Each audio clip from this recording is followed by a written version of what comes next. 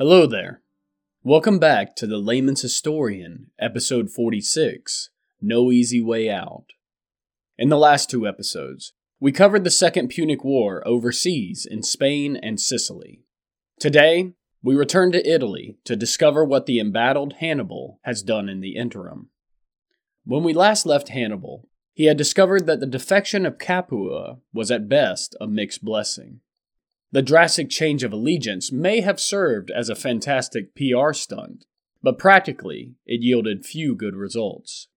In his eagerness to induce the Capuans to revolt, Hannibal had conceded control of the city, her armies, and her recruitable population to the local government, meaning that he could only exercise limited direction over the vast assets Capua could have brought to bear in the war. Additionally, by tying himself to a specific city in Italy, Hannibal was now forced onto the defense, protecting his new ally against relentless Roman reprisals. Even so, the Carthaginian outlook in 215 BC could still be optimistic. Rome's manpower, although seemingly limitless, had suffered 3 shocking defeats. Her generals refused to meet Hannibal in battle, and several other Italian communities joined the ad hoc Carthaginian alliance by persuasion or force. A festering revolt in Sardinia was on the verge of breaking out into the open, and Hannibal's prospects improved even further when envoys from Philip V of Macedon suddenly arrived at his camp in Campania. As we remember from all the way back in episode 16, Alexander's homeland of Macedon had fluctuated as but one pawn among many in the murky fallout following the great conqueror's death. Consolidated into a personal fiefdom by Alexander's septuagenarian general Antigonus the One-Eyed, Macedon was one of the few provinces that Antigonus's son and successor, Demetrius the Besieger, was able to reclaim following the climactic Battle of Ipsus. Following a complicated series of coups, counter-coups, and conflicts over the next century, Philip V now ruled Macedon as the head of the Antigonid dynasty. Handsome, charismatic, and courageous, the 27-year-old Philip had already made a name for himself during the Social War in Greece, when he had led a coalition of Greek cities against the Aetolian League, which was backed by a resurgent Sparta. The successful conclusion of this conflict not only brought Philip great prestige, but also freed him to become involved in the Second Punic War. According to Livy, Philip, quote, was particularly concerned in its progress because of his proximity to Italy and the fact that he was separated from it only by the Ionian Sea. End quote. Hearing of Hannibal's resounding victory at Cannae, Philip eagerly dispatched envoys to hammer out an alliance with the Carthaginians in order to secure Macedon's position in the imminent post-Roman world. Landing near Croton, Philip's diplomats fell in with the local Roman praetor, Lavinius, who questioned them closely.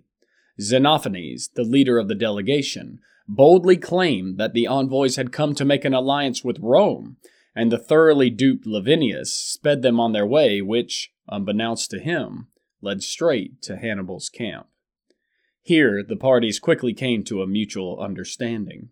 Polybius claims to have transcribed a copy of the treaty between the Macedonians and Carthaginians, the terms of which were as follows. Each side would be a friend to the other and aid each other against their common enemies. Any peace settlement with Rome would be mutual, and Philip would be given control of Rome's province of Illyria following her defeat. According to historian Richard Miles, the treaty is interesting from a historical standpoint, since it, quote, shows clear associations with the diplomatic language and conventions that had existed in the Near East for millennia, proving that the Levantine roots of the city still exerted a heavy influence on traditional aspects of state business. Appended to the treaty was a list of Carthaginian gods who acted as divine witnesses to the agreement, organized into 3, presumably hierarchical, celestial triads. End quote.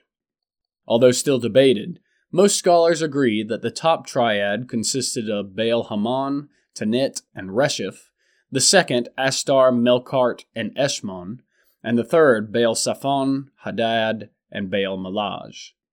The treaty is also noteworthy in that several representatives of the Carthaginian Senate are mentioned in the treaty text.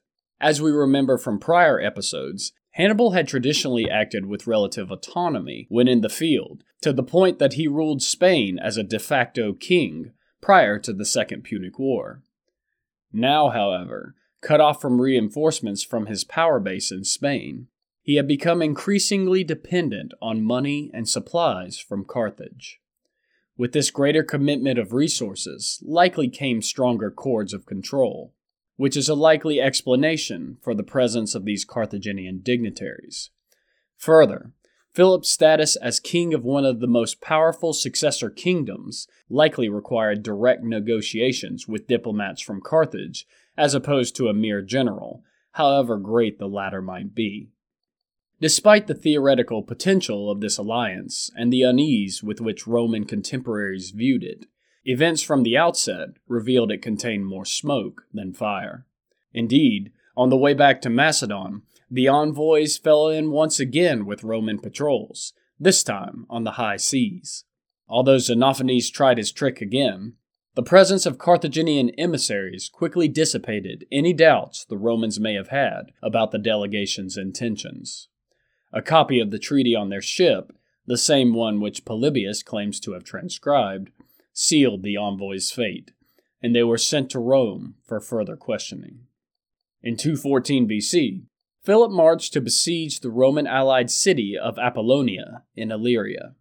Fearing that if the city fell, Philip would use it as a base to raid across the sea, the Roman commander on the scene dispatched a small assault force consisting of a few warships and 2,000 picked legionaries. Landing at Apollonia, the Romans found the Macedonians completely unprepared, and they stormed Philip's camp with little serious resistance. The king himself had to resort to flight, half naked, having been blown out of bed by the sudden arrival of the Romans. When a secondary Roman force arrived to hem Philip in from the sea, the king gave up all pretense of fighting, burned his ships, and retreated overland through the mountains back to Macedonia. Despite the success of this strike force, Rome still could not spare any major resources to counteract Philip's machinations in the east due to heavy commitments in Spain and Sicily. Nonetheless, the Senate had grave doubts about leaving the monarch of one of the most powerful Hellenic kingdoms with a free hand. Thus, Rome pursued a strategy of containment against Macedon, allying first with Philip's age-old enemy, the Aetolian League, and later with Attalus I of Pergamum. The constant warfare on his flanks prevented Philip from interceding in a meaningful way in the Italian War, strangling the potential power of the Macedonian-Carthaginian alliance before the ink was dry. Instead, Rome was able to negotiate a ceasefire with Macedon in 205 BC. She would not forget Philip's sins, but judgment would have to wait until Italy had been freed from the threat of Hannibal. The long-anticipated revolt in Sardinia petered out in a similarly spectacular fashion. Unlike the proxy war strategy adopted against Macedon, Rome responded vigorously to the threat of losing Sardinia. The reasons for this decisive response were likely twofold.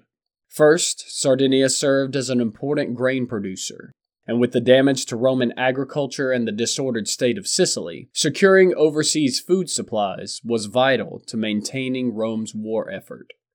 Second, if they could retake Sardinia, the Carthaginians would have a base to launch raids and funnel reinforcements to Hannibal.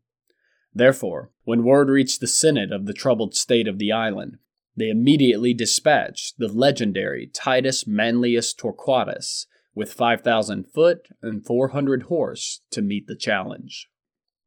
Joining forces with the island garrison, Manlius marched into the mountainous interior to confront the wild tribesmen who had gathered under a local noble named Hampsicora.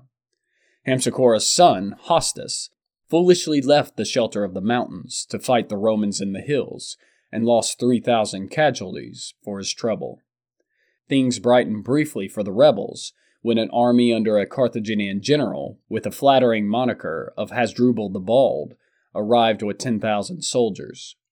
After some indecisive skirmishing, the two armies met at an unknown location a few miles north of Caralis. In the battle which followed, the native Sardinians, unused to fighting formal battles against heavily armed legionaries, fled en masse, leaving the Carthaginian flanks exposed. Though these fought stubbornly, Manlius surrounded nearly all of the survivors. The staggering number of dead and captured signaled an end to the revolt. 12,000 Sardinians and Carthaginians had fallen, with 3,700 prisoners taken, among whom were the hapless Hasdrubal the Bald, as well as other noblemen, some of whom were related to Hannibal himself. Hampsicora fled into the mountains and later committed suicide rather than fall into Roman hands, leaving Rome once again in complete control of the island. These twin blows against the Carthaginian war effort, in addition to the setbacks in Spain and Sicily, crushed Hannibal's hopes of opening a new supply corridor overseas.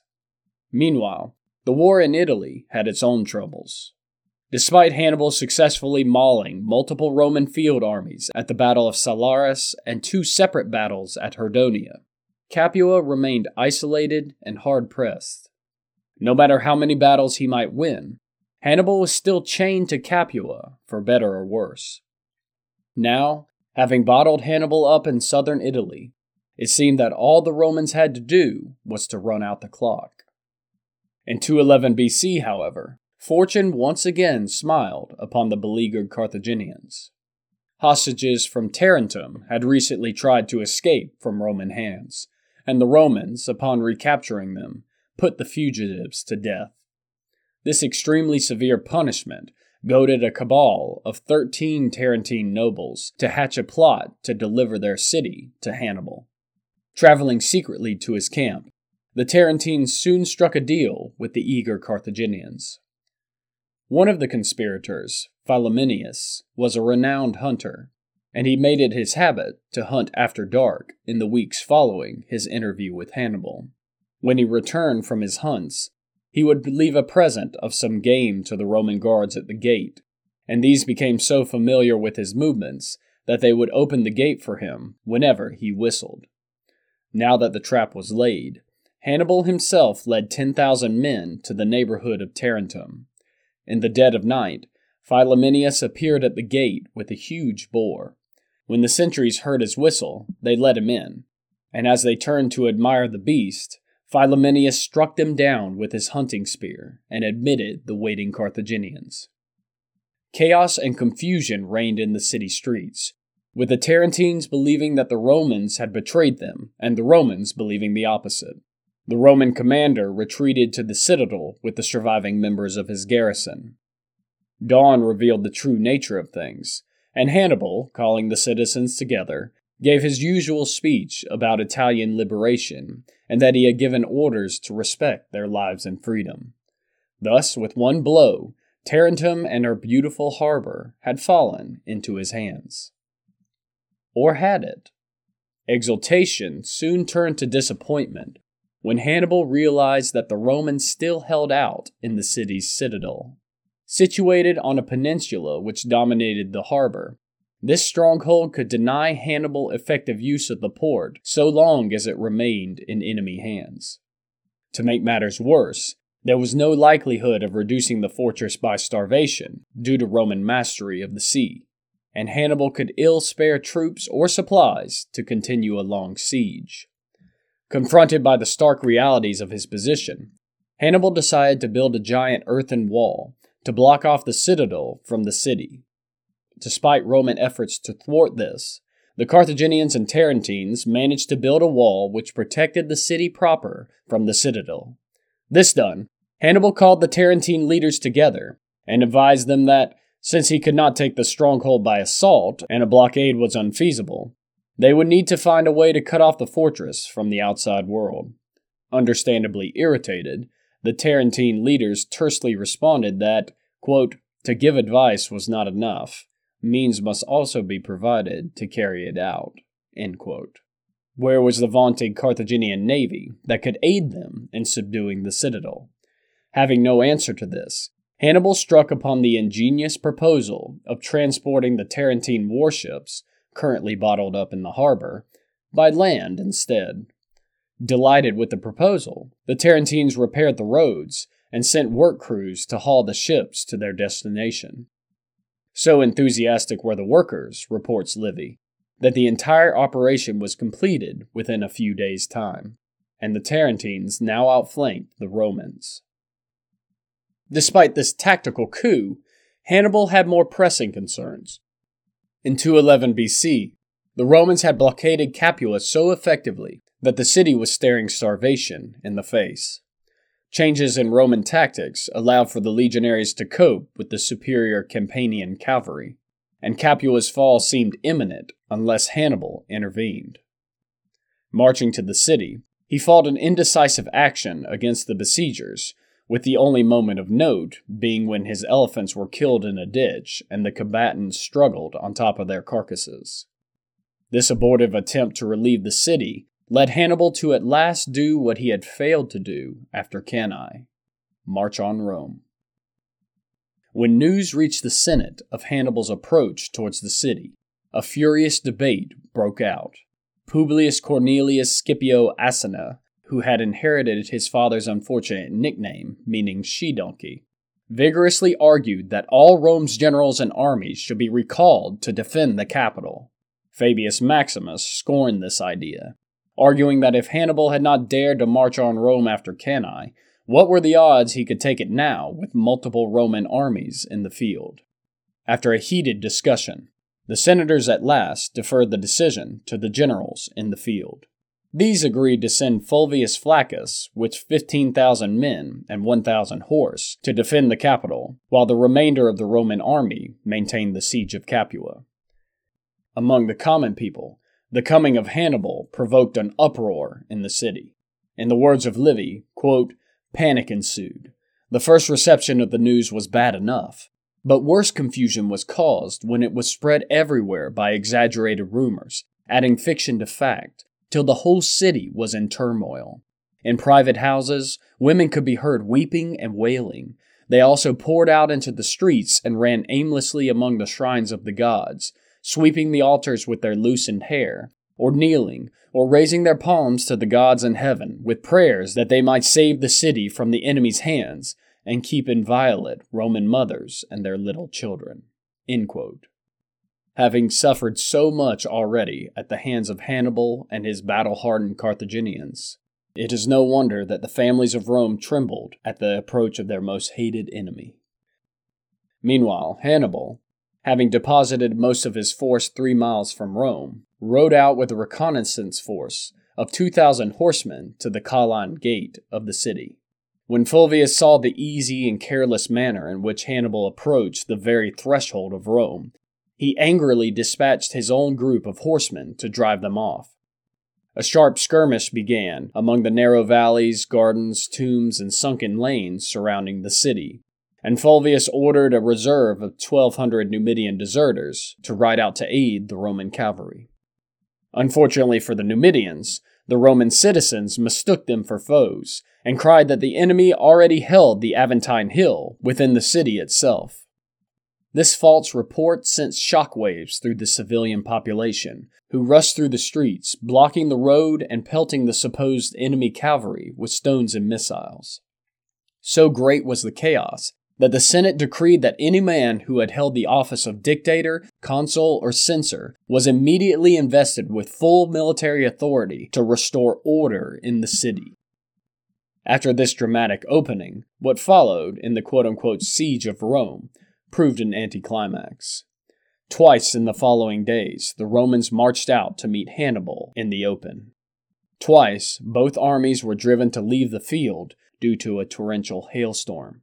Many Carthaginians took this as a bad omen, and Hannibal reportedly quipped that, quote, he had twice missed capturing Rome, once because he lacked the will, and then because he had missed his chance. End quote. Besides these supernatural portents, 2 other events dampened his courage. The first was the news that the Senate had sent scheduled reinforcements on to Spain, even though the Carthaginians were at their very walls. The second had a similar effect. This was the news that the land on which Hannibal encamped had been auctioned off for full price, demonstrating how little the Romans feared his siege.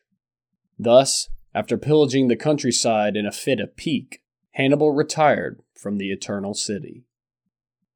Fate would not be so kind to Capua.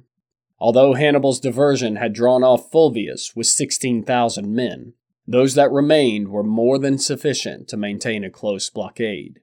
The Carthaginian officers on the scene wrote a scathing letter to Hannibal, accusing him of abandoning them and Capua, but their messengers were captured and sent back to the city with their hands cut off.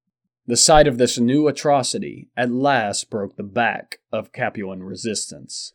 The populace thronged for surrender, the gates were opened, and the city turned over to Rome's tender mercies. Many Capuan senators, believing themselves ruined forever, took poison the night before the surrender. Others the next day might have wished they had done the same, when Fulvius, having returned from Rome, ordered their scourging and execution.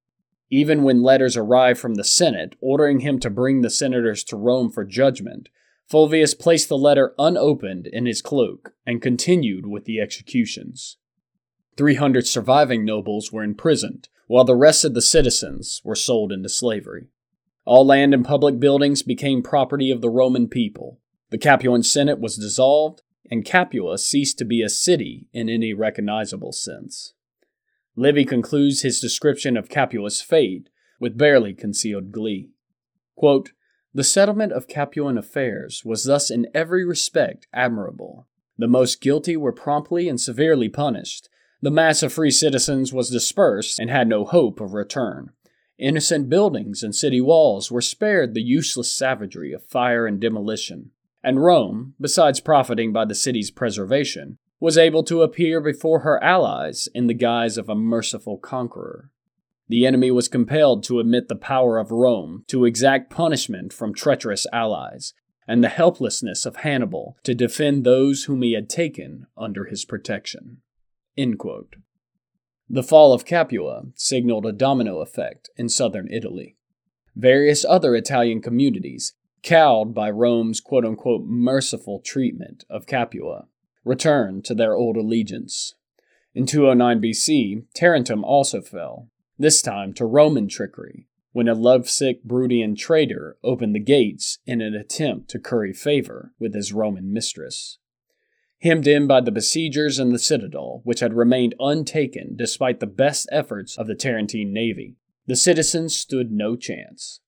An indiscriminate slaughter followed, after which the Romans tallied their plunder: 30,000 slaves, 3,800 pounds of gold, an immense quantity of silver, and countless works of art. When asked what he wished to be done with the statues of the Tarentine gods, Fabius Maximus, who had once again returned to command, quipped that the Tarentines could keep their gods, since the deities were clearly angry with them. If all this seems like a mess, that's because it was one. In the latter stages of the Italian campaign, the revolving wheel of fortune moves so fast that it becomes difficult to keep up with it. Livy sums up this phase of the struggle succinctly, saying, quote, "At no other period of the war were both the Romans and Carthaginians less sure of what the future might bring, or more involved in the rapid alternations of failure and success.